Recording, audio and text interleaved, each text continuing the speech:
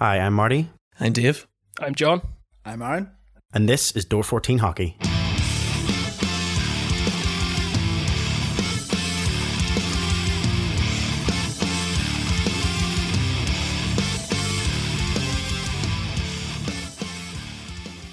Hello, and welcome to another edition of the Door 14 Hockey podcast. I'm your host, Marty, alongside Dave. Hello. And the Elite League officially affiliated Mr. Ford.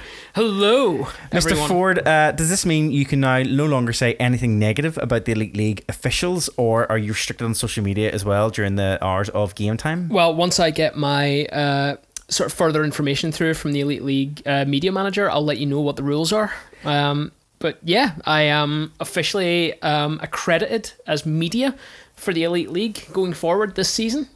Me and Dave were having this conversation on Friday when you weren't at the game, because you hadn't been at any of the preseasons, but we'll talk about that after.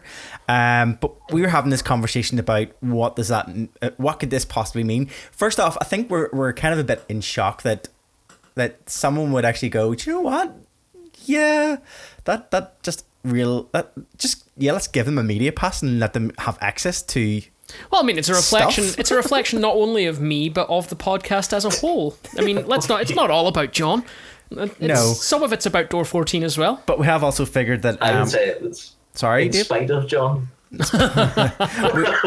we did talk about the fact though that this probably means moving forward when it comes to games, like we just be like, right, John, you need to go and do this, and it's always going to be you because you're the one that's affiliated officially. Yep, I'm the one who's recognised. It's just scary. All these ideas of drinking at games are there. Yeah, I know, they're gone. They're out the window. If you haven't listened to our podcast before, this is a podcast that looks at news and goings-ons from all around the world of hockey, be that from the UK, across the pond, in the States, Canada, Russia, wherever it takes our fancy. Any news of hockey is pretty much going to be covered potentially on our podcast.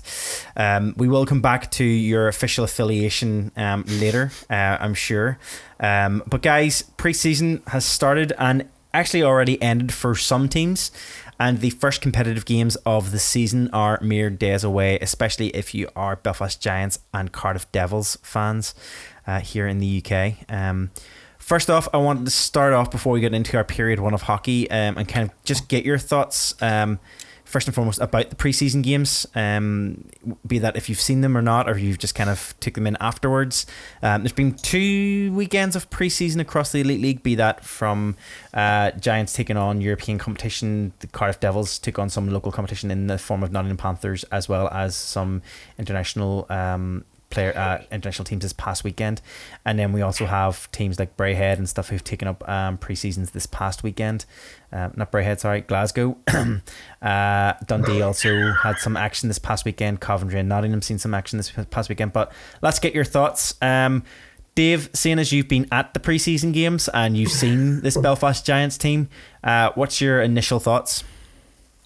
Full of speed, fairly aggressive, need to watch it, make sure they stay out of the box, and they'll be a hard team to pin down.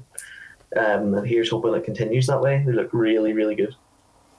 Yeah, I've got to say, I think the first weekend, I know both you guys missed it, and I think in our group text, I was chatting back and forth to you guys, and I'd said the one thing that stood out was we were quite impressive on the forecheck, getting in there, finishing our hits, just being really aggressive. And actually, there's a kid in front of us at one point going, is this a pre-season?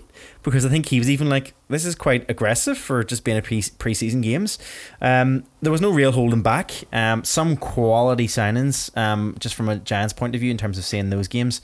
I mean, I know I've got one standout one already, and I know Dave, you've picked out one too, and we're going to look at that in our star segment. But impressive first 2 weekends anyway, especially for the Belfast Giants and not seeing them across the league. Or John, sorry, I won't leave you out. I'm sure you've looked at highlights and you've kind of had a look maybe at some of the other teams maybe.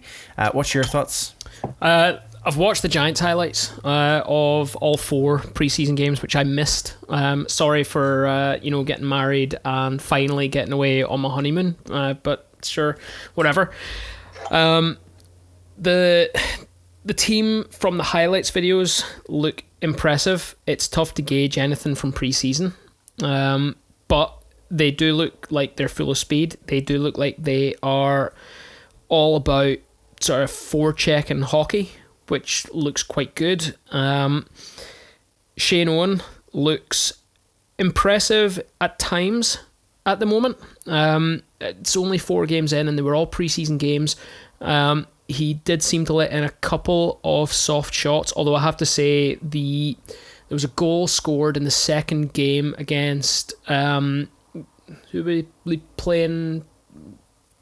Sorry, the second Herning? set of games? Herning. Yeah. The second game, there was a wrist shot which was fired in on him, which was an absolute rocket. Even in slow motion, you can't see the puck. Like, that's how fast it was. It was more than likely one of the fastest wrist shots ever fired at the SSE Arena. It looked incredible. And Shane knew roughly where it was, but just didn't have the speed to catch it. The glove went up, but it was gone before he'd reacted, so I don't think we can hold that one too much against him. I'd like to see him come good, but it's a tough challenge to do that straight away going into CHL, so it'll be interesting to see how we sort of handle netminding through the next couple of games, which are both CHL games. Yeah, we will get into the CHL games in our first period of hockey, because I know we've got a lot to talk about in there. But I just wanted to go back to a couple of other games that were played in the preseason there this past weekend, and I think the interesting one that stood out for me, which I thought was quite a funny game. I think a lot of people were maybe just looking at it for one point of view, in terms of the fact that it was a former head coach coming back with his team and new head coach of the Glasgow Clan facing off for the first time. And I think a lot of people were like, "Ooh, Pete Russell's back in town. Will we beat his team?" Which seen a win for both. Well, win in overtime for EHC on the Sunday, but Saturday seen Glasgow take the win 3-2. When Zach Fitzgerald's first game in charge beat head coach Pete Russell's first game in charge of his new side, which obviously stand out. And then obviously then the other teams that we're looking at was the Panthers obviously took on Coventry Blaze in a double header this past weekend for the Aladdin Cup, if I'm correct in thinking. I think one game was for the Aladdin Cup. Coventry getting beat for both those games. There seemed to be a lot of weird social media stuff around that Aladdin Cup, where a tweet went out from the Blaze which said it's been decided that tonight's game will be for the Aladdin Cup, and a lot of fans from both sides were like, sorry, what? It's like, okay, if you guys say so. But let's not take away from the fact that the Panthers are the first people to lift silverware this season in the format of the Aladdin Cup. Well, no. But who lifted the Into Cup first? Would that have been the Clan? Would have been the Clan. Who won overall? Who won the Black Family trophies? Who won the first Black Family trophy of the season? It must be. Well, both. Well, saying that, both won, so it's a win-win so far for the Black family. Sheffield and Cardiff also both took on the same team this past weekend in the form of Mac Buda? I don't know how to say. Mac Budapest? Wasn't it? Or I don't know. I wasn't paying too much attention. Can't say the surname. I can't say the second name. I'm not going to even try again. But that team played against Sheffield and also Cardiff this past weekend, and seen I think it was Ujbuda. They took the best of Cardiff in their game and were beaten by Sheffield. Again, not really much you can really take from preseason games too much. You can't go into it too. You can't take too much out of them, but a good chance for the players to get out, stretch their legs, and for fans to see pretty much what could be going ahead. Because if we look at preseason, obviously Cardiff have took a bit of a hit in this preseason, even against Nottingham in the week previous. But again, we'll be moving forward to this week's action in a few minutes. Just before we move on to that period one, coming away from the preseason games, just as of our last recording was at the end of July, in which we talked a bit in brief about some of the player signings and stuff that had happened around that time. Any other additional signings before we move on? You may not have any, but any additional signings that you caught your fancy or caught your attention before we move on to the next part? I thought there was an interesting one between the Blaze and the Flyers. Tim Crowder heading up to Fife, heading up to Scotland. That was an interesting move from the Flyers. They were traditionally non-existent in their social media, as usual through the summer. Fans, as usual, getting quite worried, like, where's the team? What is the standpoint here? I'm pretty sure everyone in that rink, other than Todd Dooyam, just must go off for the summer, and Todd doesn't have the login for the Twitter, because nothing came out, and then all of a sudden it was this huge slew of signings were announced for the Flyers.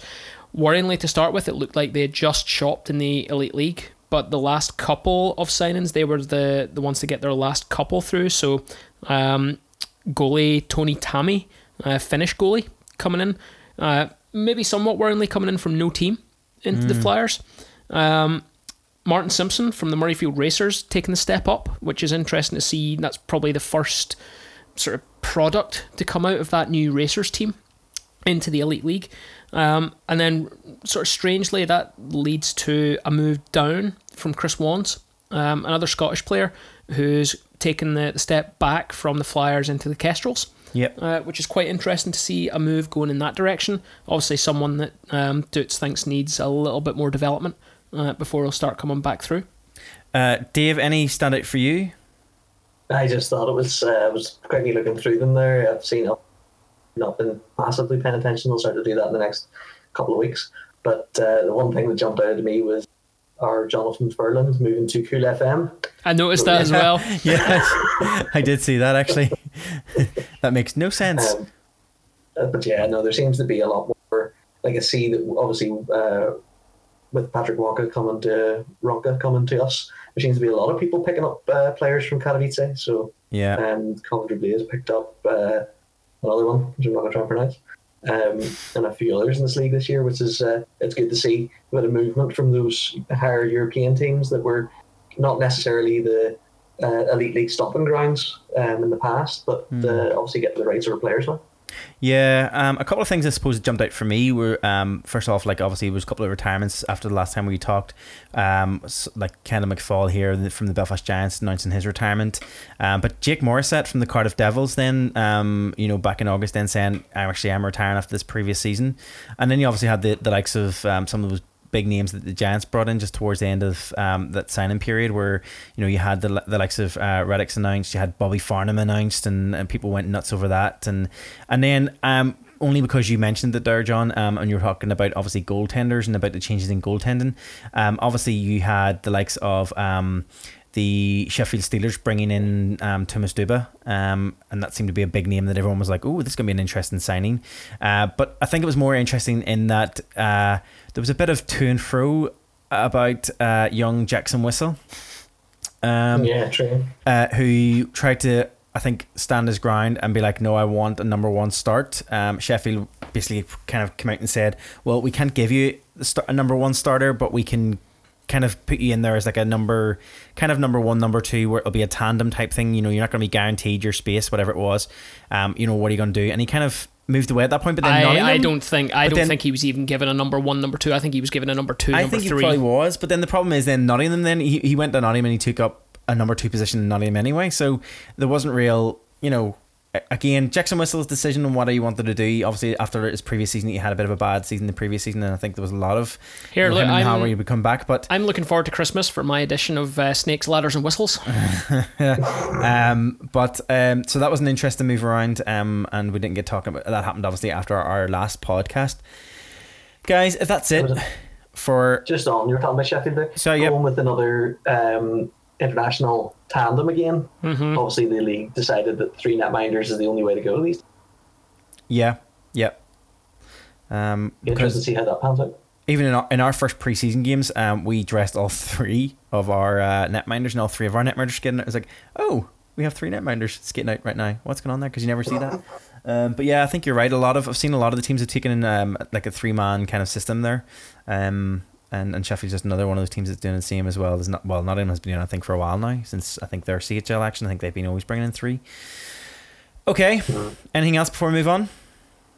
Nope. Great. Then we will get stuck into our period 1 of hockey.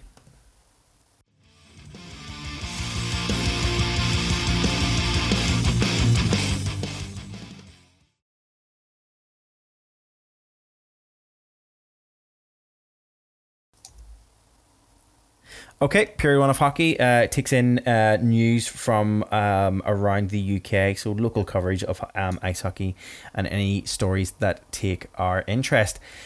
First off, I just want to start off with this one from our previous podcast. I believe John talked about this in one of our previous podcasts, and it was a discussion that was new English Ice Hockey Association was looking to amalgamate and kind of start a new governance system that they proposed. They proposed a development for a joint up approach between EIHA and IHUK. So like a steering group is going to come together. We're going to dissolve that and become this one big, massive kind of association of hockey.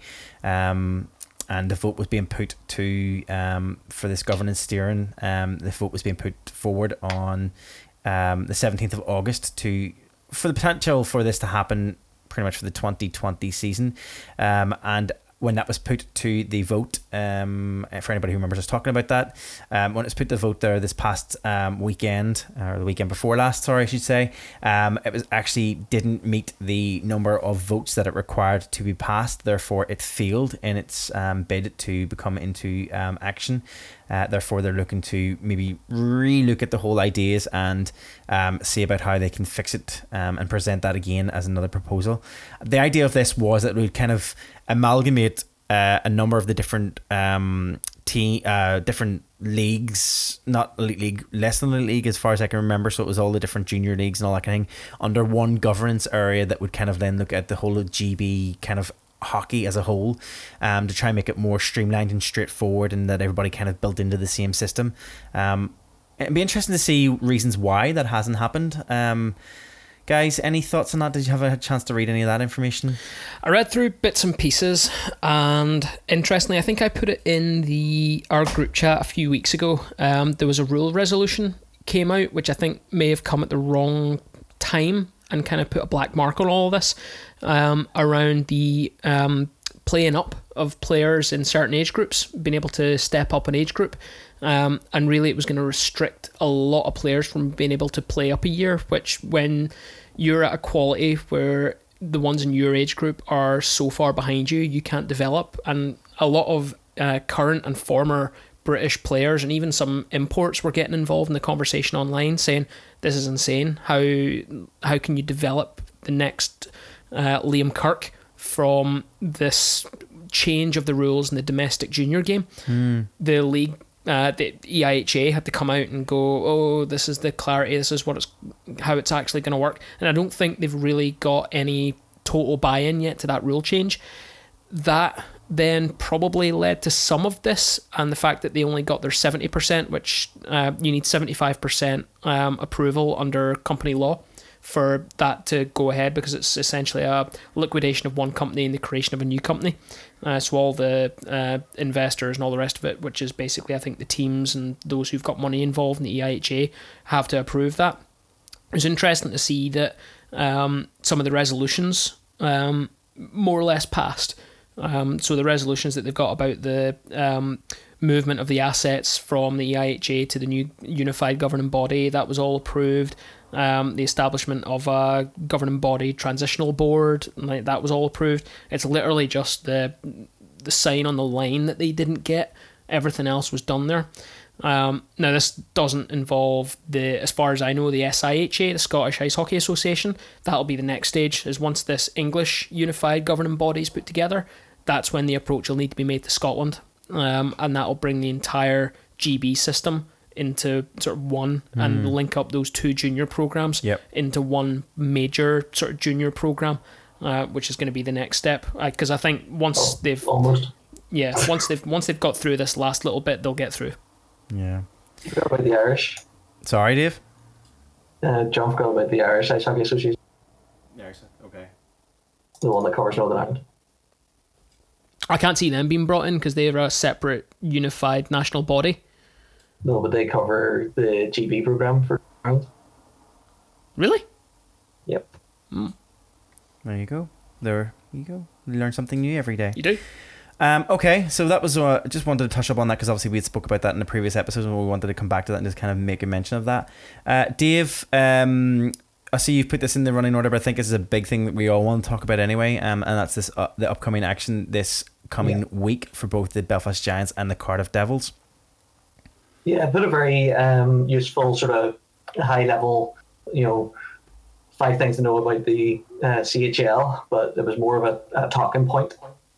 Just to have a chat about the CHL coming up. I'll go quickly through some of these points, and then we can have a quick run through of what we're going to look forward to in the next couple of days. Big thing straight off the bat: 3 points for a win. Does everybody think of that? About time. 3 points for a win. Yeah, it seems quite high. So but yeah, I think the 3 points for a win, 2 points for an overtime win, and the overtime. So an overtime win isn't the same as a regulation win, so there's more pressure on getting actual regulation win. I think that's the way it should be. It takes away this whole thing of teams playing for draws. Yeah, apparently that's the way a lot of the leagues already do in Europe, according to this article. Yeah. I had seen it in a few leagues, but if they're using it in the CHL, it must be a bit more common. Yeah. It's interesting. I mean, yeah. And then overtime's no change. 3-on-3, we're used to. I'm assuming that means that some of the leagues have it switched. When they're highlighting that. Shootouts best of 5, which I think were best of 3 in the Elite League, but I could be wrong. No, I think we're 5, and then we reverse the order. Are they going to reverse the order? Yeah, they're going to reverse the order as well. Then top 2 go through. 2 top 2 in the groups go through is what we expect. And this is the other one that I find really interesting. So the points that the Belfast Giants and the Cardiff Devils may win is no more than just points for the team to get through. It affects the league world rankings. So where the league fits in the Europe, if we get more points, we can then theoretically get more teams and then push that forward. So the higher each of the teams gets from each league, the higher the chance then for next season then? Higher for having, maybe instead of having a team in next season, okay, we could probably have 2, okay. Depending on the return. Mentions in there that Sweden and Finland have 5 teams in based on their points. Sweden and Switzerland, sorry. Sweden and Switzerland have 5 teams in it, and that's based on how they sort of fit in the league. Yeah. Yeah. Interesting. The article's a good thing to have some things I didn't know. Like I didn't know with your points in this contributing to the league ranking, which is pretty interesting. And then obviously the points for the wins is pretty damn good. Yeah. But yeah. Yeah, it's an interesting one. Some of the parts that I didn't know of, as you said, and I kind of knew it was 3 points because I remember reading that before. But yeah, it'd be interesting to see just how that kind of affects. But I genuinely didn't know the how high you got in the standings had a big impact on how many teams came in. So that's news. I didn't know that at all. In terms of looking at the obviously upcoming games, which obviously for here in the UK, we're talking about the Belfast Giants, who will be taking on who are in Group C action, and will be starting this coming Thursday, if I remember correctly, against Liebrich, and then following on Saturday on the 31st, if I'm correct. I'm thinking Saturday's the 31st. We'll be facing off against Augsburger's Panthers. Did you guys see... Oh, sorry, I should say also Cardiff. Cardiff Devils, obviously in Group H action as well. I think their first game is against Grazer 99ers, yep. I think, is it? Graz 99ers. Yeah, Graz 99ers. And is their second game against Frölunda or Mountfield? Mountfield HK. That's coming up as well. They're coming up.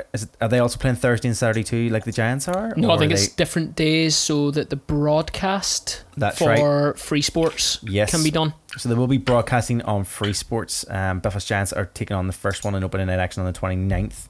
I know that for a fact. Did you guys see 30th and 1st of September, 30th of August and 1st September for the... the 1st September. Yep. Yeah. 30th for the game against Graz 99ers for the Devils, then the 1st for the game against Mountfield. Yeah. 29th for the Giants against Liebrich, which is this Thursday, and then whatever date Saturday is, I can't remember off the top of my head. 31st is our game against I've forgotten already. Mountfield. Mountfield. No, not Mountfield. No, Osbergers. Osbergers. Yeah. Wow. Man, we suck while. at this. I know.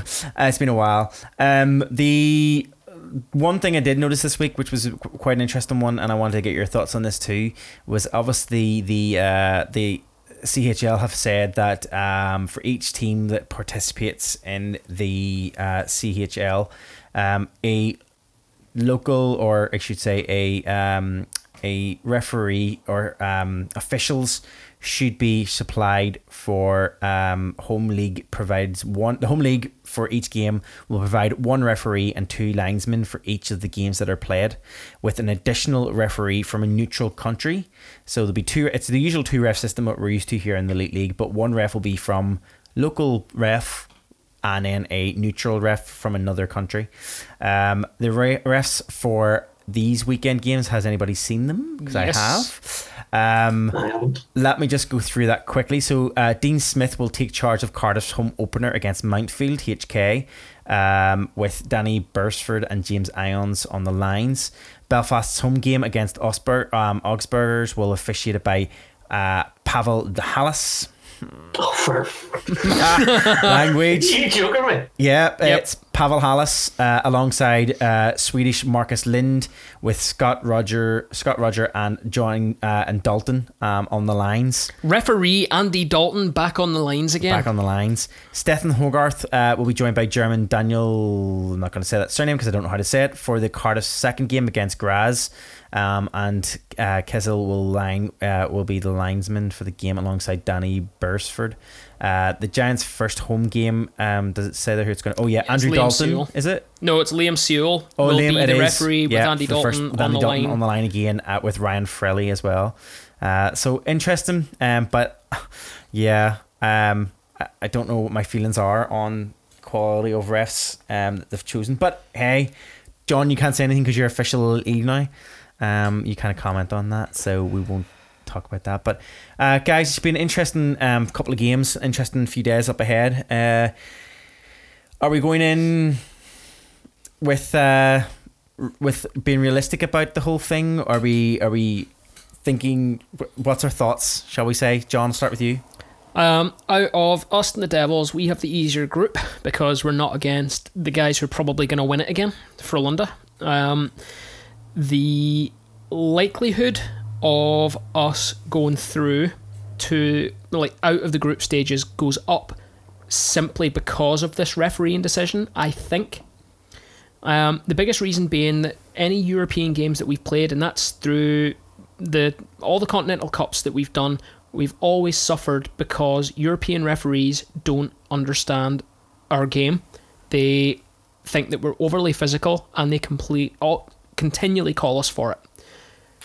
The reality is that we're going to have 3 home games in the group stage where we're going to have 3 Elite League officials out of 4 on the ice. They understand the game here and they're going to referee it, I hope, like it's an Elite League game, which means we're not at that same disadvantage. Don't get me wrong, if we play the same way that we have previously, when we go to the away games, we will be at a disadvantage because the European referee will absolutely kill us. They'll put us in the box the whole time. Now, I don't know, I only know it from a little bit of online chatter. I do believe that the Giants had a little bit of a discipline problem over some of the pre-season games. There was a lot of penalties called against them. They're going to have to be smarter on that, because considering that was Elite League referees who were in charge of those games. So we shouldn't be at a disadvantage for the home games. It may not be just as big as an advantage as we'd like it to be, but I think we've got a good chance of getting out of the group.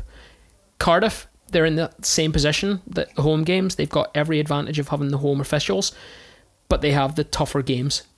So that's a tough call for them to come out of the group. If we get out of the group, I'd be happy. Yeah. Dave, what's your thoughts? Jeez, I'd be happy if we score a couple of goals. It's going to be an uphill. I've seen it. The CHL is a different caliber in some ways. Now, the Giants have improved in the last few years, and I think some of the doubts there might have been, but don't get me wrong, the Giants are going to be a good team this year. Don't know whether I'd be quite happy to say I would want them to get through the group. Now, I would love them to, and don't get me wrong. I think that they probably have the ability to. I think the difference being is that a lot of these guys that they'll be playing against will have been, vast majority of their teams will be playing together for the last couple of years, or at least the last year and a bit. And I've probably already started training camp a long, long time before we did. And they've obviously got a little bit more sort of money to throw around in some of the cases. We showed at the end of the last season with the Continental Cup that the Giants can play sort of at whatever level we need to. And hopefully we can see that again. As I said, I would be happy to see if I could see a couple of wins, I'd be ecstatic. If we get a couple of regulation wins too, that might be enough to get through to the group, because these other teams, remember, they're going to take points off each other left, right and centre. Hopefully a couple of regulation wins would be enough. But we'll see. I'd be happy for a one win in the group and push as many into overtime as we can. Yeah, I agree. I'm kind of the same. I'm kind of I kind of want to be really ambitious and say, we're going to do, I would like us to be like, obviously the team that we've put together looks phenomenal on paper, could do something special, but the reality, the pessimist, I suppose, rather than the realist, but the pessimist more in me is probably thinking, it's going to be a tough uphill battle no matter what. This is a different level compared to, Continental Cup format and Continental Cup level of hockey. And as you said, if we come out with a couple of goals, if we come out with even one win out of the 3 games, kind of like, okay, great. If we get higher than that, then I'm going to be ecstatic like anybody else, I guess. If we can move on to the next round, it'd be even more phenomenal. Hesitant, but excited anyway, no matter what, because you know what, competitive hockey is literally 2 days away and I cannot wait. Guys, we're going to leave period 1 now, and we're going to move on to our period 2 of hockey.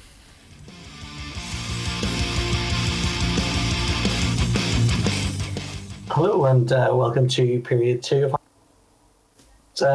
ice hockey from the rest of the world outside of the I do a wee piece at the start of each of these podcasts in period 2, and we talk about stuff that's happened in hockey in history, and there isn't anything, as far as I can find, not anything noteworthy anyway. What I did find is that this day in 1921, the Green Bay Packers got their franchise in the NFL. In the US, close enough for me. Did we become an NFL podcast all of a sudden?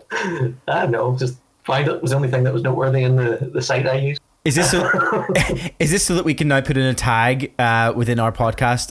We can put in a tag of NFL and maybe get some fans in from NFL to come and actually think it's an NFL podcast. Okay, that was random. Whatever gets us followers.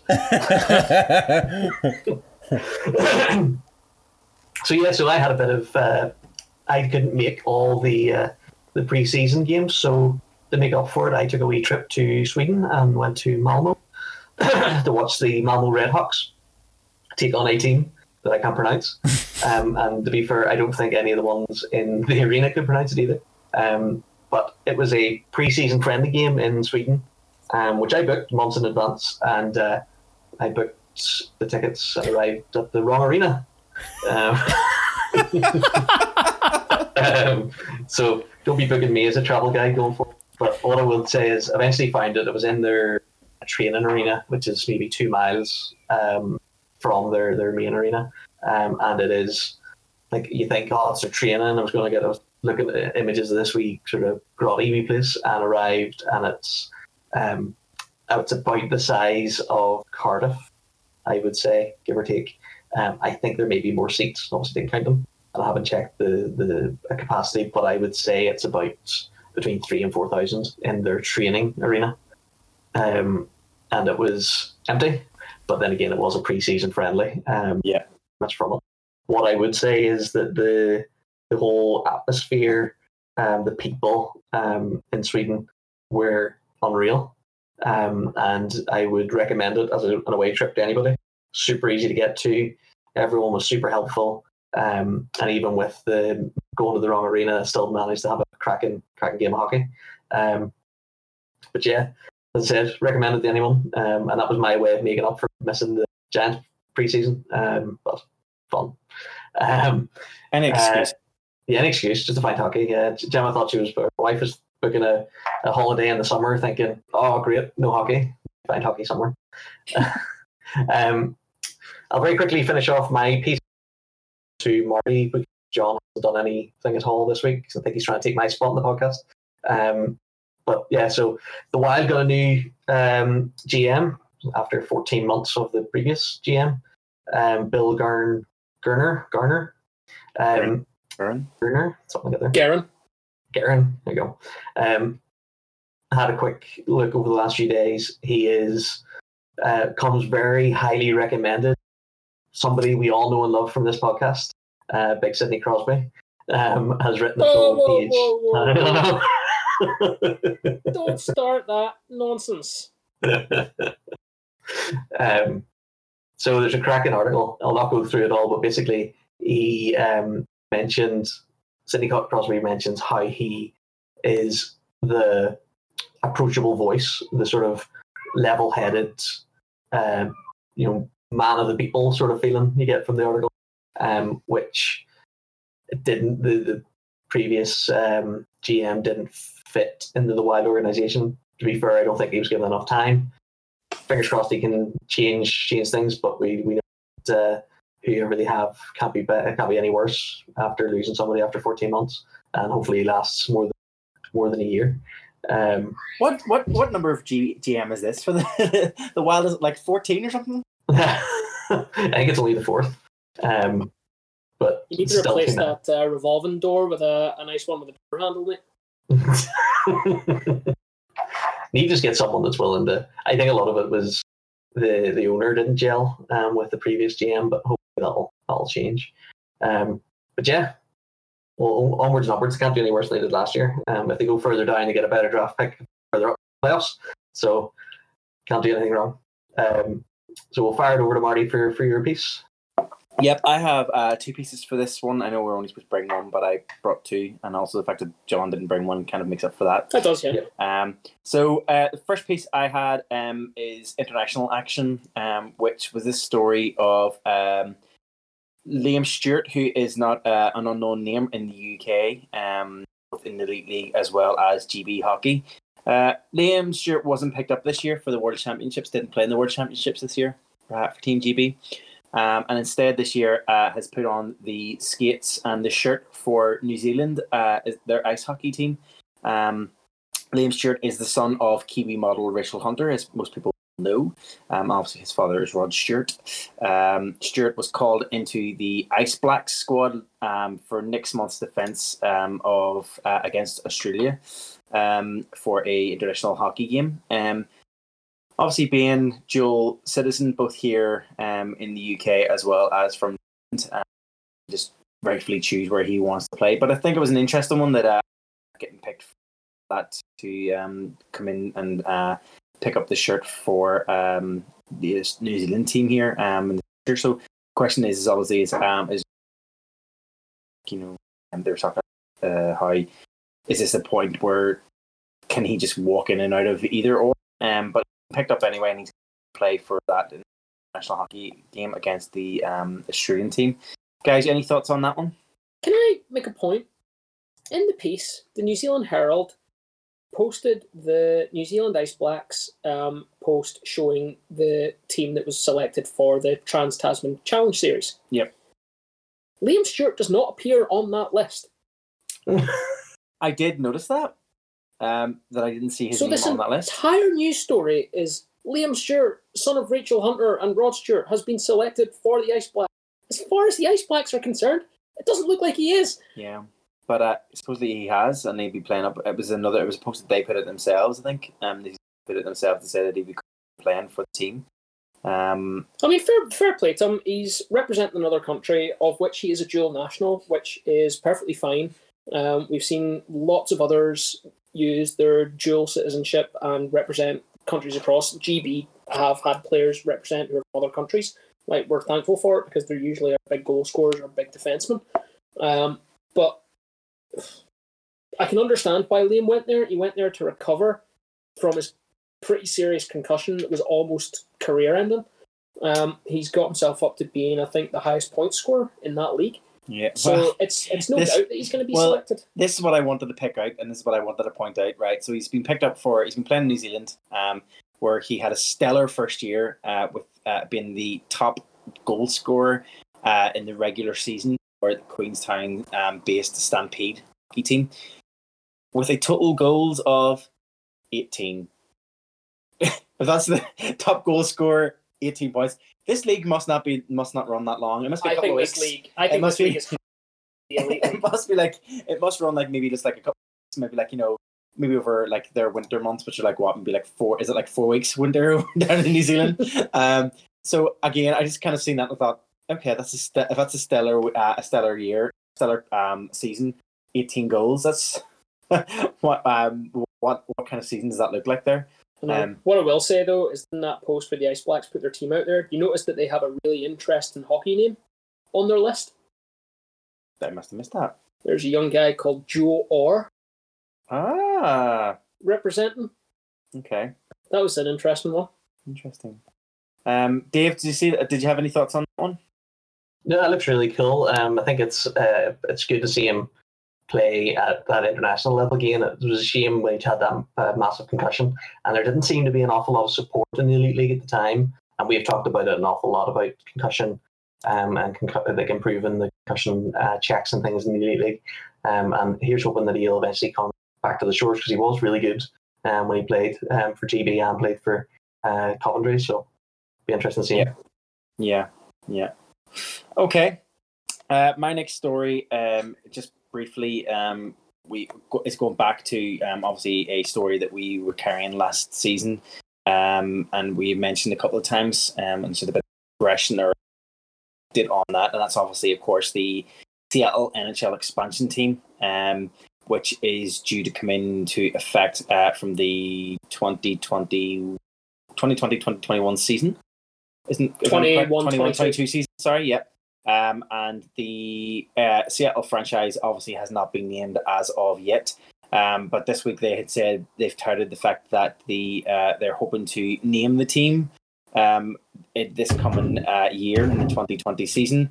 Hopefully around the All-Star weekend, they will hopefully announce the name, or the nickname anyway, for this new NHL expansion team.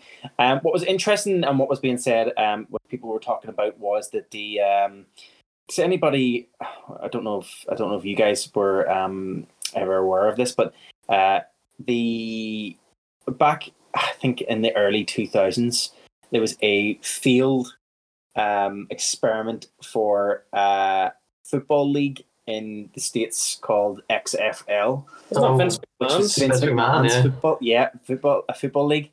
Well, that is being revived this coming year, and in spring of 2020, a new 8-team league will be starting off again, heralded and by Vincent Kennedy McMahon. And this week they revealed 8 nicknames this week for their teams that would be taking part. Some interesting names in there, but they have an XFL team in Seattle, and the Seattle team is going to be called the Seattle Dragons. I can't wait for all the Coventry Blaze tweets from that stupid dragon over there. So the question was asked. He done the Ron Francis, who is the what am I talking about? Sorry, Levick, who is basically the head person, the CEO for Seattle.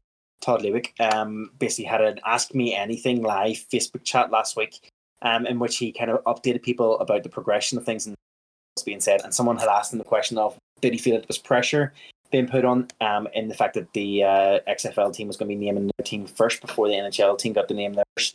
And he was like, nope, we already had our name site.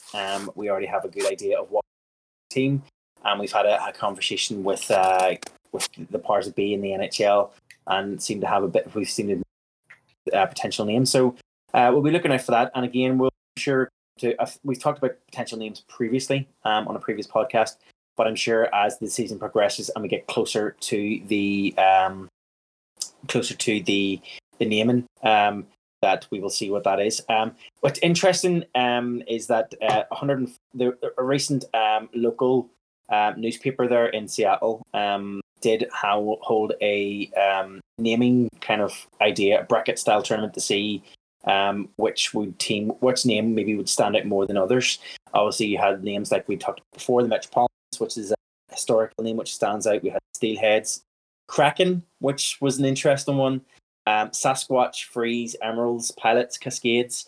But the name that obviously defeated them all was Sockeyes, which again I think it also has a historic relevance there because it's been used previously also. So it really is just a watch this space. What is interesting is that if you haven't seen it yet or you haven't had a chance, Hockey News, that source of information, they're actually at the moment doing a weekly series. I want to say weekly anyway, of each team, and the team or the players that each team should be thinking about protecting when it comes to so they're doing mock expansion drafts, and looking at to see which players each team should be looking at. So if you get a chance to have a read that, because some of those are quite interesting. This week I just read they don't Toronto. I think they're yesterday and I haven't had a chance to read it yet. But it'd be interesting to see what they're saying for each of those. Look, I've said it before. If the Seattle franchise isn't called the Frasers, I'm going to be heartbroken. Mentioning Frasier, I'm actually watching that back, which is actually quite fun. It's actually quite funny when you're actually older watching that back. You actually get more jokes. The logo should just be hair with a bald spot. Yeah, indeed. Okay.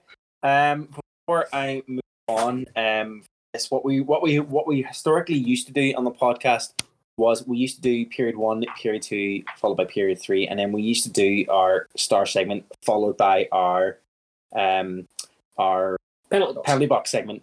But what we decided to do from this season on is just add on a penalty box segment into each of those periods where it's relevant. So if there's a penalty box information to come up in the NHL, we'll these in the Elite League or local hockey, we'll talk about those in period 1 and so on and so on.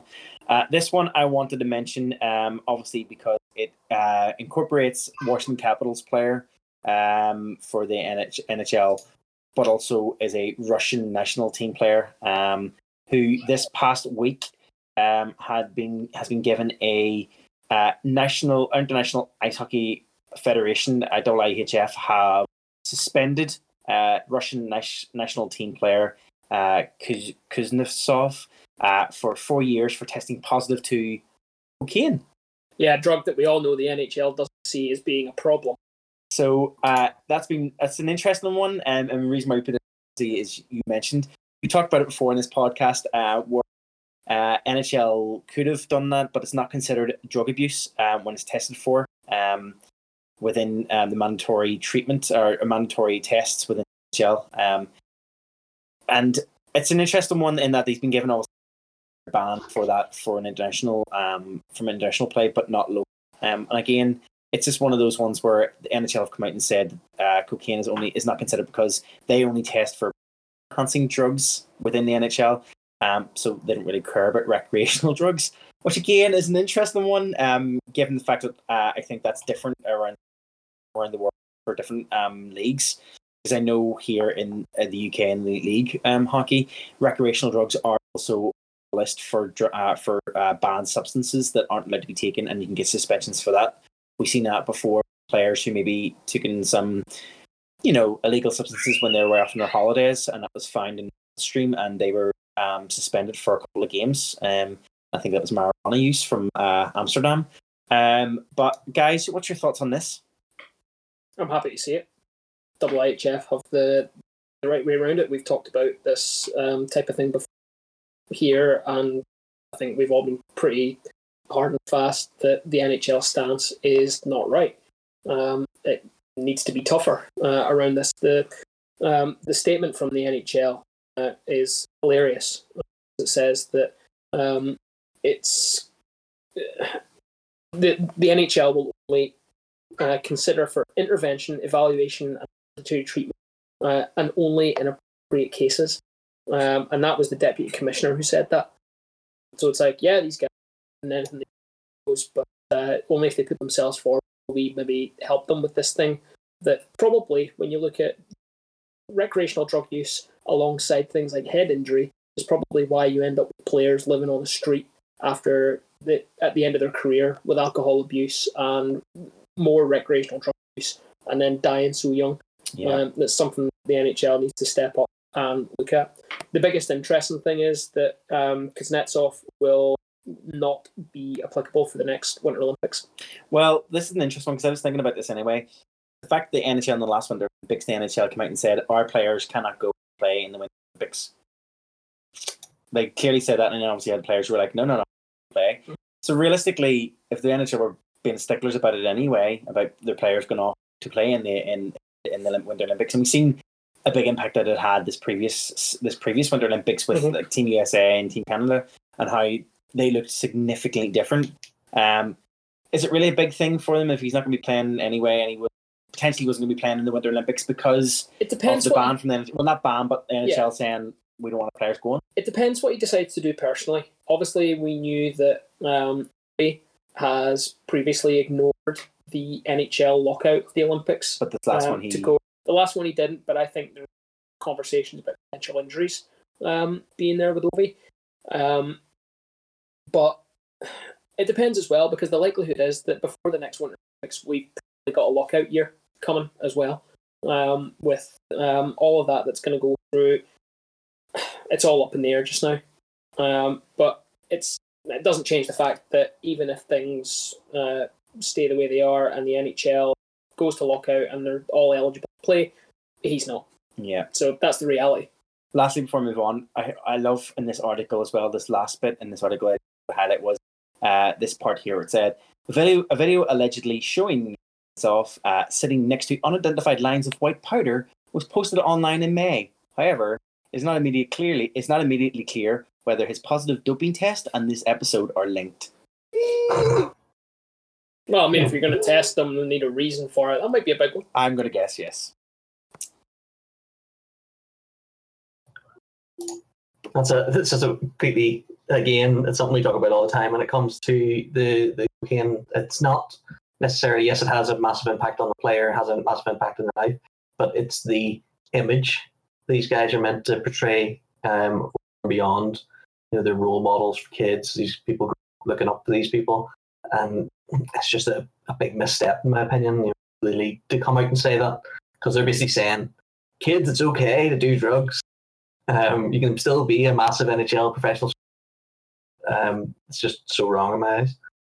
Especially being a father to two boys. If they are going to grow up seeing that, I think it's just totally wrong. But yeah, pleasant note to end that period on. So take us swiftly on to period 3. Okay, period 3 is our general Knocky News. This is where we get to talk about anything and everything else in the world of hockey which has caught our attention since the last one. Guys, Dave, I'm going to start with you on this one because I want to go from hockey players and hockey guys not being someone you want to look up to hockey being somewhere that kids can look up to. Yeah, no, totally.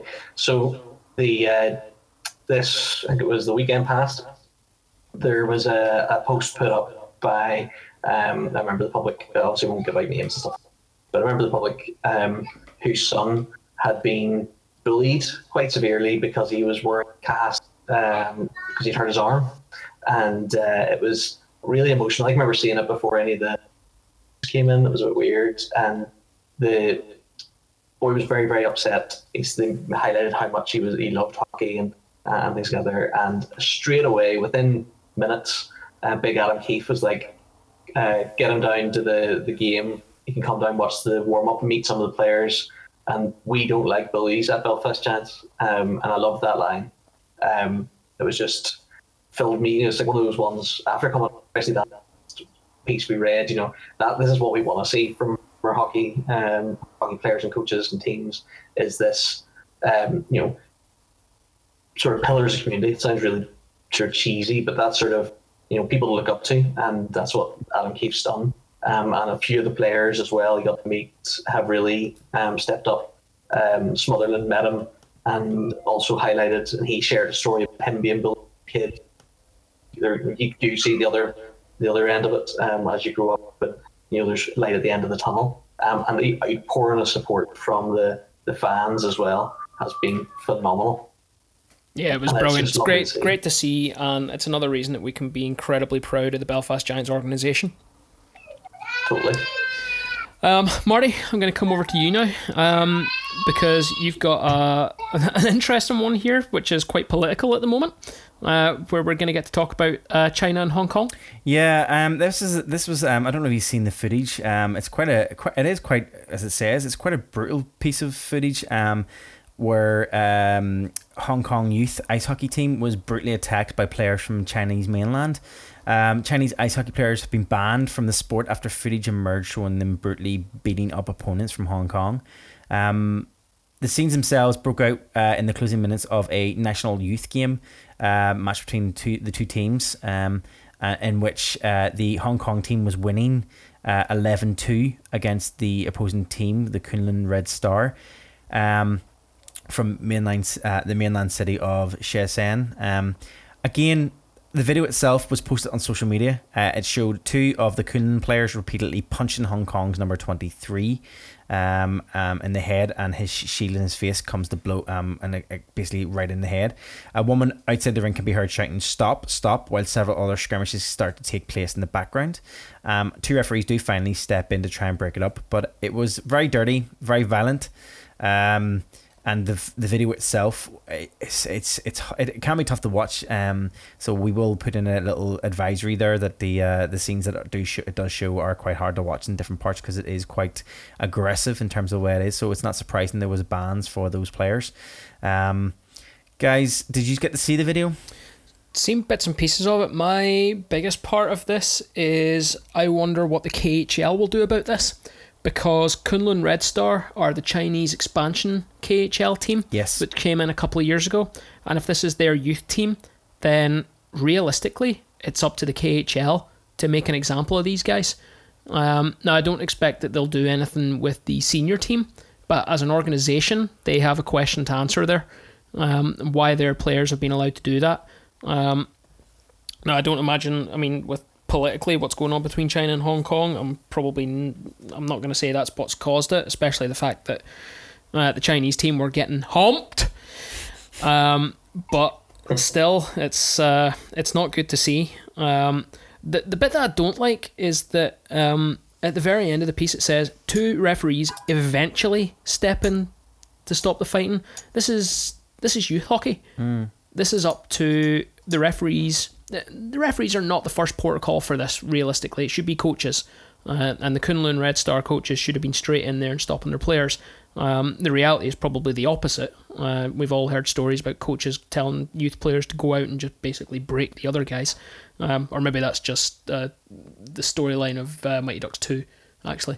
But it's not great to see something have to be typed out that says eventually they stepped in to stop it. Because fighting's not part of the youth game.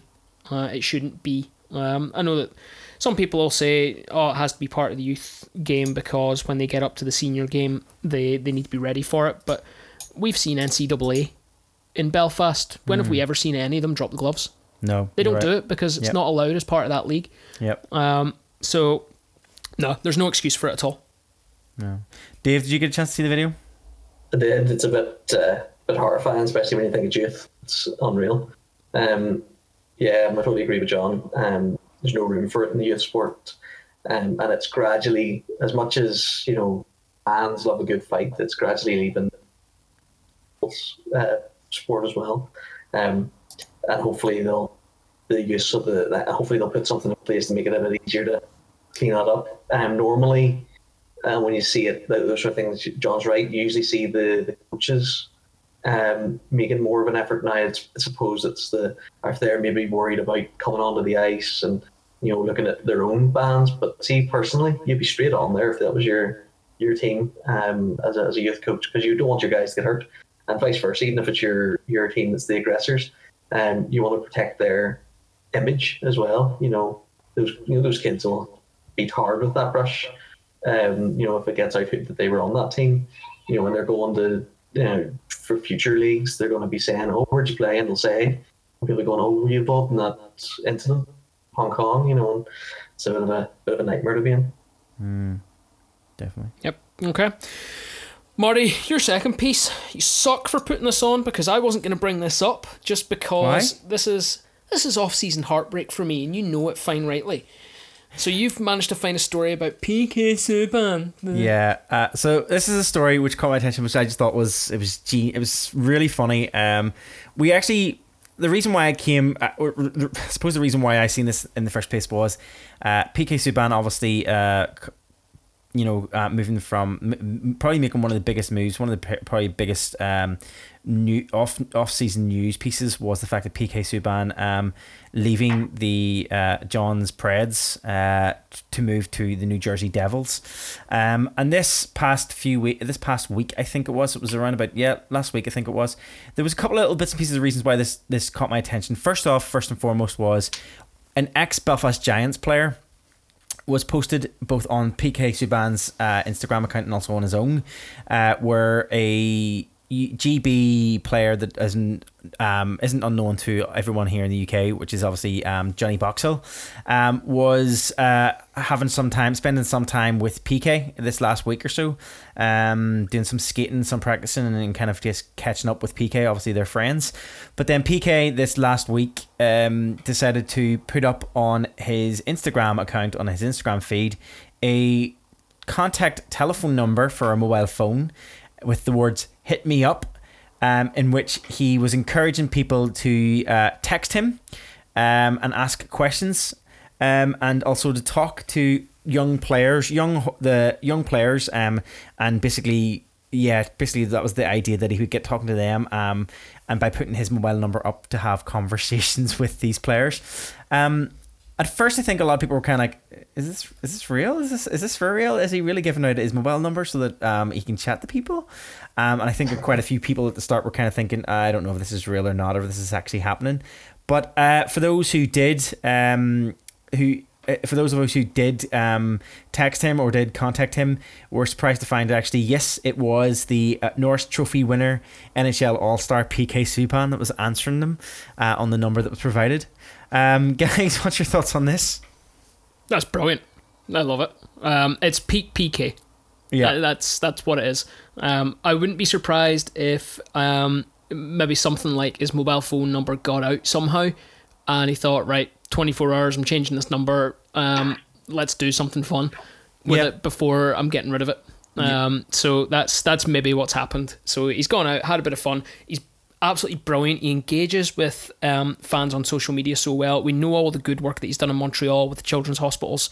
He is a class act. It was heartbreaking for him to leave the Preds. It's the John buying a Preds jersey curse. I bought a Weber jersey. He got traded for, funny enough, for PK. I buy a Subban jersey and he goes to the Devils. So I don't know who I'm going to buy next. Definitely not Rainey. Anyway. I was about to say, better get a Rainey jersey. I bet he has to. Dave, what about you? What do you think about that? That's amazing. I love PK. He's a great sort of proper celebrity in the league. Above and beyond the rest of the players, in my opinion. Like, he's like, we always talk about it. Like, I watched the All-Star game just to see him turn up. How he's dressed. What hat he's decided to wear. Sort of random. Like, I'm obviously not into fashion, but I don't really know if PK is either. But he's just a character, and the NHL's needed it for a while. It's very straight-laced at times, and it has its problems, and you just need somebody like PK to sort of brighten it up. Yeah, he does. Yeah, he lights it up. Exactly. Cracking player, cracking atmosphere that he brings to whatever club he's at. Grand.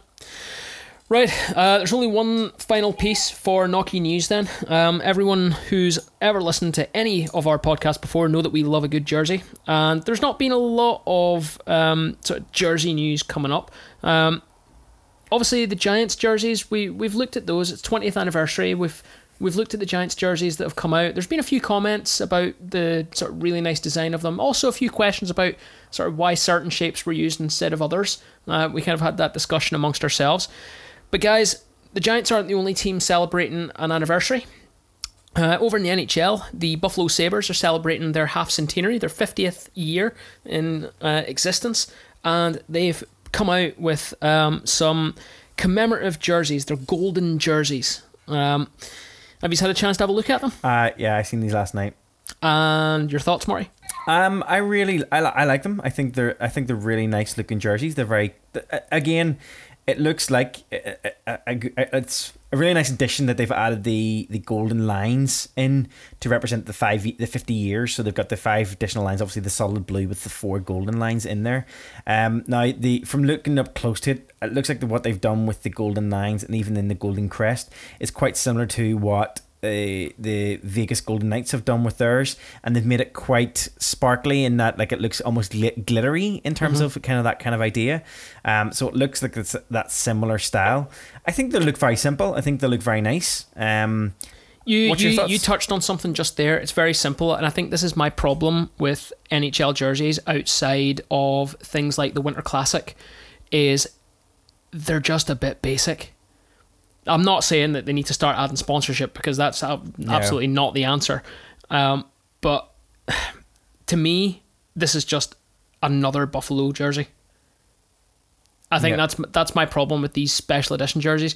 That's where I think the likes of the Giants 20th anniversary jerseys, and actually some of the previous anniversary jerseys as well, the 15th anniversary jersey, which I have one of them, is brilliant. I think either one or both you guys has 10th anniversary jerseys. Nope, I don't have one. Dave, you have one? I have a game worn backwards. Yeah, so like they're cracking jerseys. Yeah. And we've seen some really good callback jerseys from the Giants already through preseason as well, where they've gone back to the sort of original jersey days, the first season jerseys, and they look brilliant. I don't doubt it's going to be the last time we're going to see something like that through the season. Yeah. These Buffalo jerseys, they're a bit... Here's a jersey. Well, no. Well, I like that, and I bet it costs about $150. The bits I like are obviously the golden lines. I really like the little addition of the golden lines, so it makes it 50 and everything else. I like the little added touch that they've done inside the jersey. So you don't see it on the outside of the jersey, but inside the neckline of the jersey, they've used all of the previous logos from the team's 50-year history, and each of those logos they've used over the course of those 50 years are going to be printed on the inside of the jersey, which I thought's a nice little touch. Be nice if it was maybe on the outside, maybe around but whatever. I think it's nice to include it in some way. So they're going to be on the inside of the neckline, and I think it's very interesting that they're saying that this year also they're going to be wearing the navy uniforms for the last time for this season to return to their original royal blue as their primary color from next season onwards. So this will be the last time they're actually using that dark navy color as part of their uniforms. So it's interesting. It's going to be interesting to see what their uniform's going to look like next year, if it's going to go back to that kind of royal blue color rather than this navy that they're currently using. Yeah, well, it'll be nice to see them actually go back to that lighter colour. I hadn't actually read that piece, even though it was my news story that I put up. I just looked at the pretty pictures. Okay, with that then, that wraps up Knocky News. And Marty, we move on to the star segment. Yep, our star segment is a point where we usually, this is confusing me because usually the star segment, but okay. Star segment is so we've slightly changed up how we were doing our star segment moving forward. From previously, what we used to do is we used to each bring either a player, a team, or some player or goal or whatever it might be, and that descended into absolute madness, where we just started ignoring those categories and bringing anything that we thought was worthy of pretty much noteworthiness. So what we've decided this season is that we want to make a bit more of a competition. We are all going to put forward our suggestion on who we think our star is for this episode, for each episode, and then we'll put it up as if I'm right and correct and thinking of what we'd agreed was, we'll put this up as a fan vote on our Twitter page, and then we'll have our outcome of each of who the star is for each episode. We will record. Just to note, anyone in this who brings up Joey Martin, it's not going on the Twitter poll. Just because it usually does. Yeah. So each star segment each week, we will put it up, and the Twitter poll will tell us basically who is the winner, and we will record that on our figurative blackboard for the season. And at the end of the season, we will see which of us will be the winner or have the most stars from the course of the season. However, additionally, what we were wanting to do and what we're going to try and do, if from moving forward, what we're trying to do is try and engage with you guys, our listeners, and get you guys to send us in prior to each episode your star for the previous 2 weeks or so. Again, that can be a player, it can be a team, it can be a goal, something that catches your attention that you think deserves to be the star of the past 2 weeks. So get those coming through, and you will also then be put on the Twitter poll, and we'll see at the end of the season, can the fans beat us in terms of numbers for the star segment. So I think I got that correct. Did I get it all correct? You did. You got it. You got it in one. Well done. Great. I completely forgot and left you hanging there. Going forward, I will remember that I'm supposed to do the star segment. It's all right. It's fine. So let's start off. Dave, let's start with you. Can you give us who your nominee is for this week's star segment and give us a bit of a reason on why? So my star for this week is Patrick Ronka, who, in my opinion, is probably one of the fastest Giants players I've ever seen. He is, watching over those 2 games and in the highlights, he's got phenomenal puck control, and he is pure speed. Tiny, unbelievably small, but pure speed, and with a cracking shot to go with it. He is going to be extremely dangerous in the Elite League, and I think he's going to be critical for the Giants to get any goals in the CHL. Watching him play in the last 2 games was an absolute pleasure, and I can't wait to see more from him. Yeah, I definitely think like this past weekend he was definitely impressive. Just that play, that speed, it was just amazing to watch. And you're right, I think he's one of those players that coming over the other side of the CHL. Unfortunately, given the Elite League and how the Elite League works, I'm worried of basically after the CHL finishes, will we be looking at maybe trying to fill a gap come mid-season, because his style, his ability, everything is just phenomenal. Okay, thanks Dave. Yours is Ronka. Okay, we'll go with that and we'll put that out and see what you guys think. Mine next, I'm going to go with also a Belfast Giant that I've watched this past weekend, which well, not just watching this past weekend, but I think just generally since his announcement for his signing came about, and that's Redix.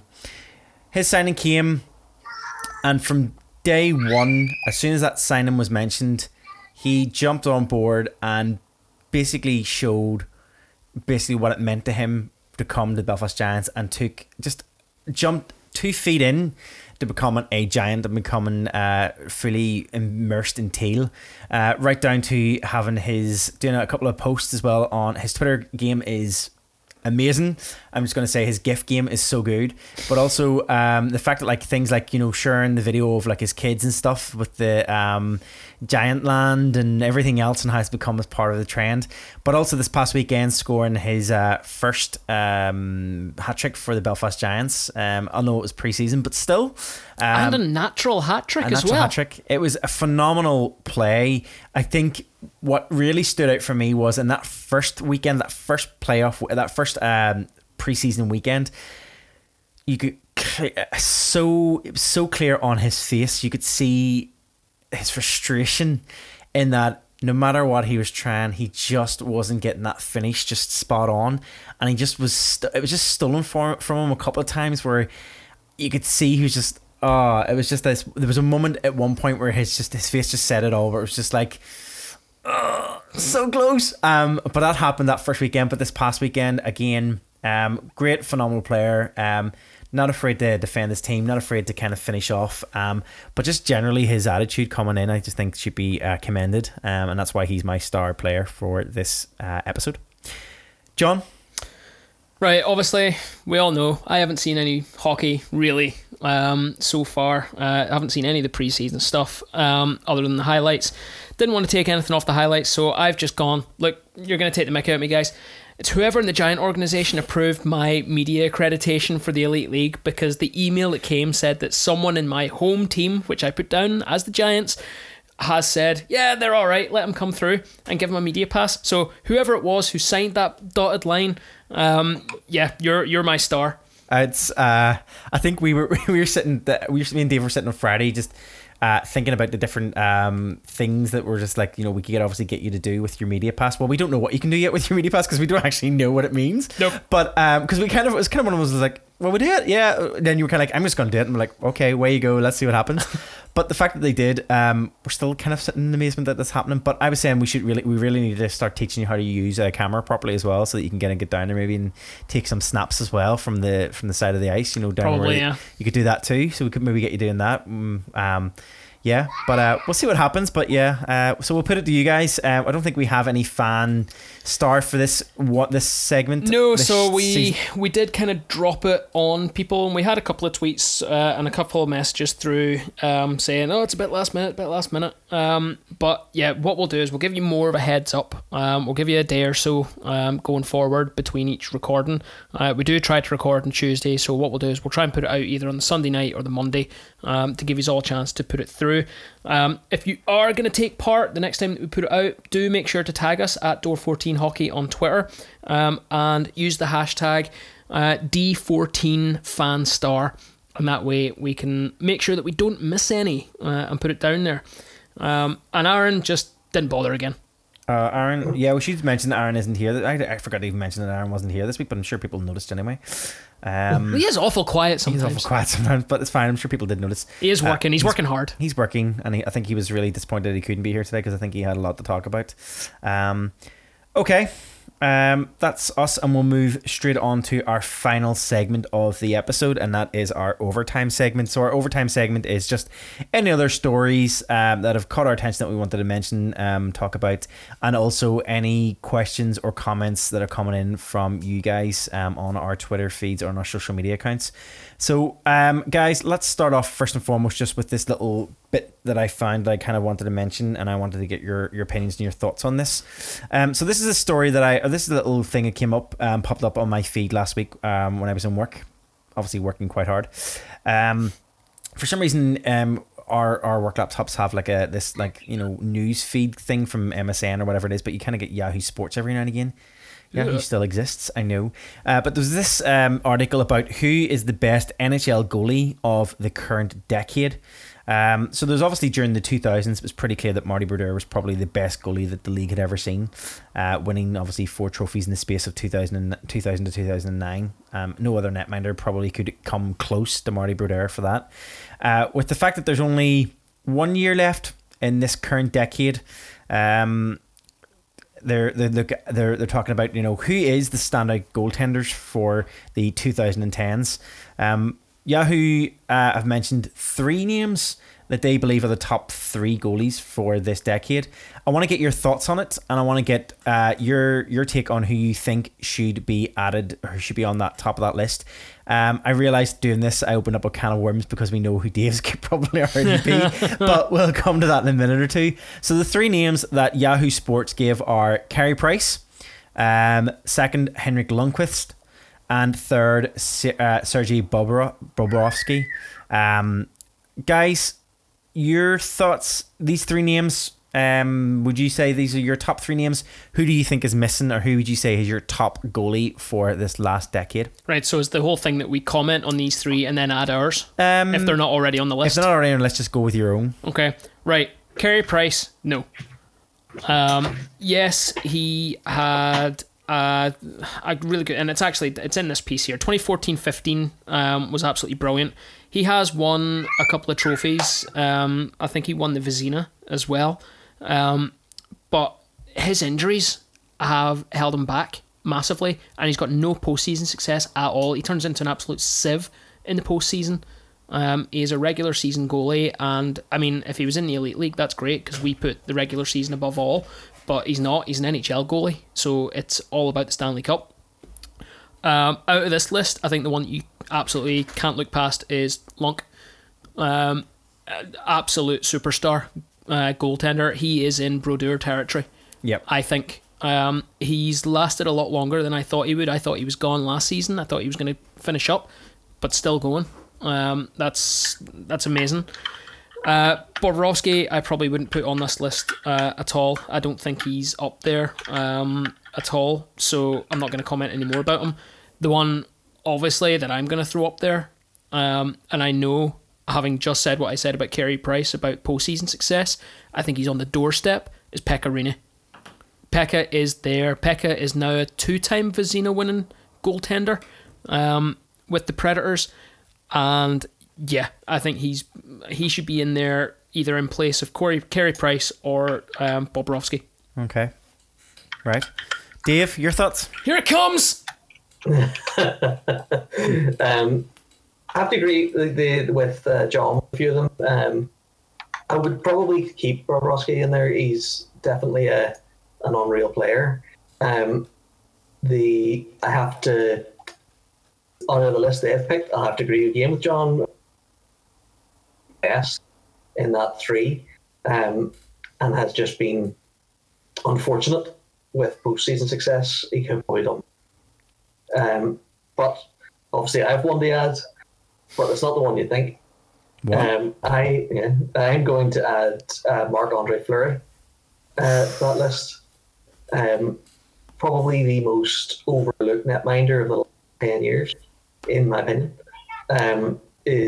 Had unbelievable success with the Preds, and has had an unreal couple of seasons with the Golden Knights. And I think he's been a proper stalwart for those teams, and it has no sign of stopping. At 34, he's still on strong. And the thing you have to remember is this guy's won 3 Stanley. Yep. Unreal netminder. And I think he's got maybe another one in him if they get another good push. And I think he deserves to be in that list. Yeah.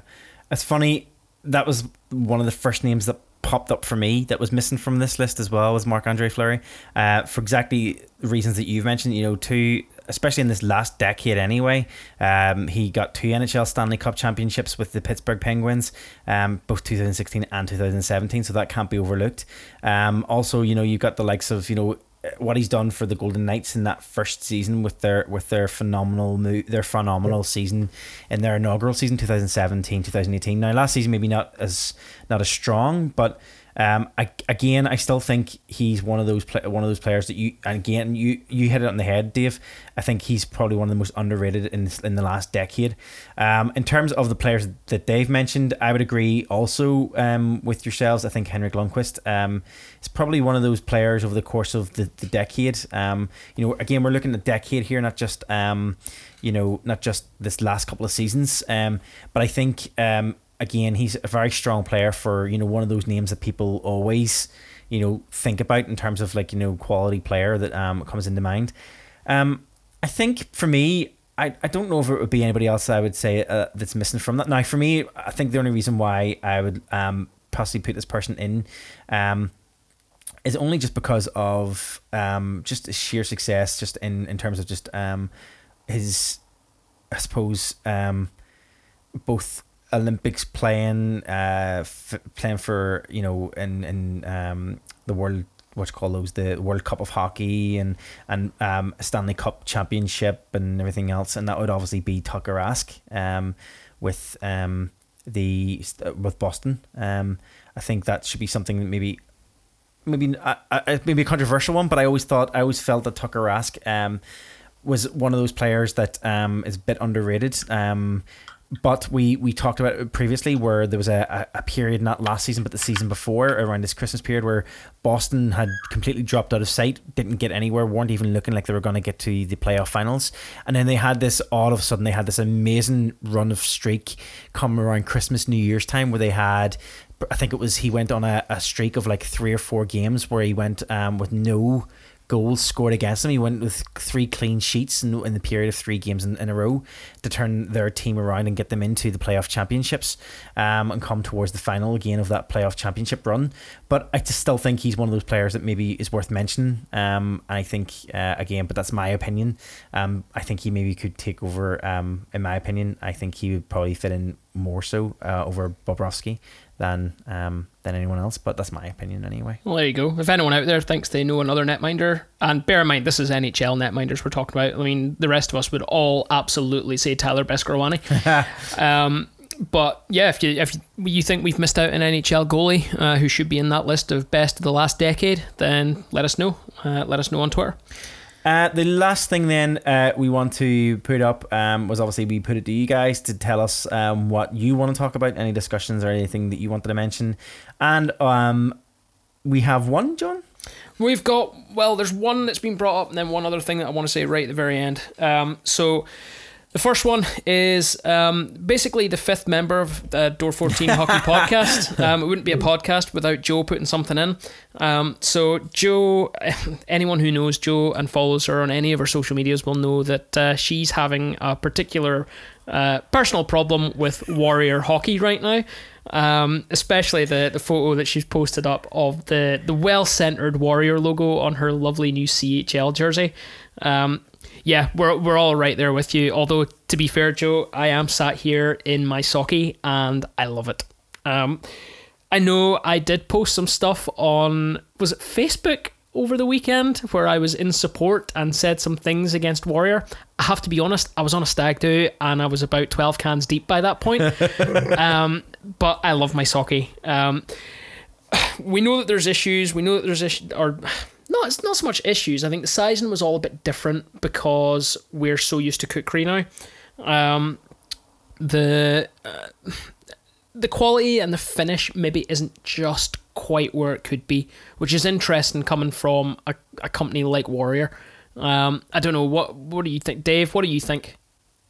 From what I gather from looking around and checking, and I was speaking to Dave and at the games about the jerseys, and what I think the difference is I think, Marty, you'll remember this. Do you remember when they used to do Rhino fan issue jerseys, and they were like see-through? Yep. I think that the Warrior does a fan issue jersey and not a player cut jersey made for fans, which is what Cookery does. And I think it's really evident in the material that the quality, not the quality, but the weight drops significantly. Because it doesn't need to be as heavy to take hits from pucks and things. The off-centered Warrior thing with the label in the background is really annoying, and if I had that jersey it would be doing my head, but I don't, so it doesn't. And I do see a lot of people with the sizing issues. Again, it was really difficult, especially when you're having to do this over the phone, never seeing the jerseys. And we didn't have the benefit of having a previous year, and we didn't get to see, obviously, an awful lot of other teams wearing them. But I think it all boils down to this sort of fan issue jersey, a jersey that's not the same weight, not the same cut as a player jersey, and is produced only for the fans to wear. I think that's where the issues are coming. Yep. Marty, any final thoughts? Yeah, I kind of agree with both of what you guys have said. I think the overall quality, or not even the quality. I mean, for me, I wore the Socky jersey as soon as I got it, I went and got changed and put it on, and I actually really like it. I think it's really comfy, and I really like it. But I would say that, yeah, the sizing thing's probably one of the biggest things, and I think that was probably one of the biggest things I heard from all over the weekend, was that the sizing maybe wasn't as maybe accurately portrayed as it was. And I know they sent out, remember, I think we even put it out, there was kind of a bit of confusion around, like, was it centimeters, was it this, was it that, yep, what are we doing here? And it wasn't very clear. And I think for people who are used to maybe a slightly baggier version when they buy a large from a Cookery jersey, that actually this time around when they were buying a large, actually it probably feels more like a medium size or that kind of thing. So it was a bit of there is a bit of a difference, I think, in the jersey. I think they're slightly smaller fitting, and I think that's also maybe the same, I think, with the Sockies. I think they're maybe slightly smaller in size than what a standard size would normally be. But saying that, I really like it, and I kind of, again, Joe, apologies, but yeah, I'm the same. I don't have a jersey, so I'm not really worried about that off-center thing. And also, it's on your back. How are you going to see it? No, definitely. Right, guys, if that was on your back, Marty, you would be scratching and my OCD, that would kick in, it. It's going to be even worse. Imagine if somebody buys a CHL jersey and sits in front of them. Oh my god, I will cry. Joe, just come down and sit in row D. It'd be great. Guys, I've one last thing to bring up. It's not on the running order, and I've only just spotted it on Twitter, and I think we'll all sort of share this message here. This is the sad news that Ben Bound's Granny B, who was well known in the Cardiff Devils organisation, sadly passed away. This is news that's just breaking here. We all make jokes about sort of Ben and being in Cardiff and all the rest of it, but I think all of our thoughts can be with Ben, having suffered this loss there, and it just been announced there just now. So thoughts with you, Ben. Yep. Okay, I think that's us wrapped. Okay, if that's us, then that takes us to the end of our podcast. As usual, get involved, get in touch with us. All the usual social media channels, Facebook, Twitter, Instagram, at Door14Hockey. Check out our previous episodes. Check out the videos and content that we talked about in this episode at our website, door14hockey.com, where you can listen back to old episodes as well as getting content and stuff and everything else, and all those good bits and pieces and all old vlogs written in the past, and get in touch, as I say, through all our channels. We will be recording again in 2 weeks' time, in which our CHL will have already started to take place, and also our regular season will already maybe kick at that point too. Guys, if there's nothing else, we'll put an end to this week's episode. Nope, nothing for me. Not for me. Okay, and with that then, we'll sign off. I'm Marty. And you. I'm John. Have a good week.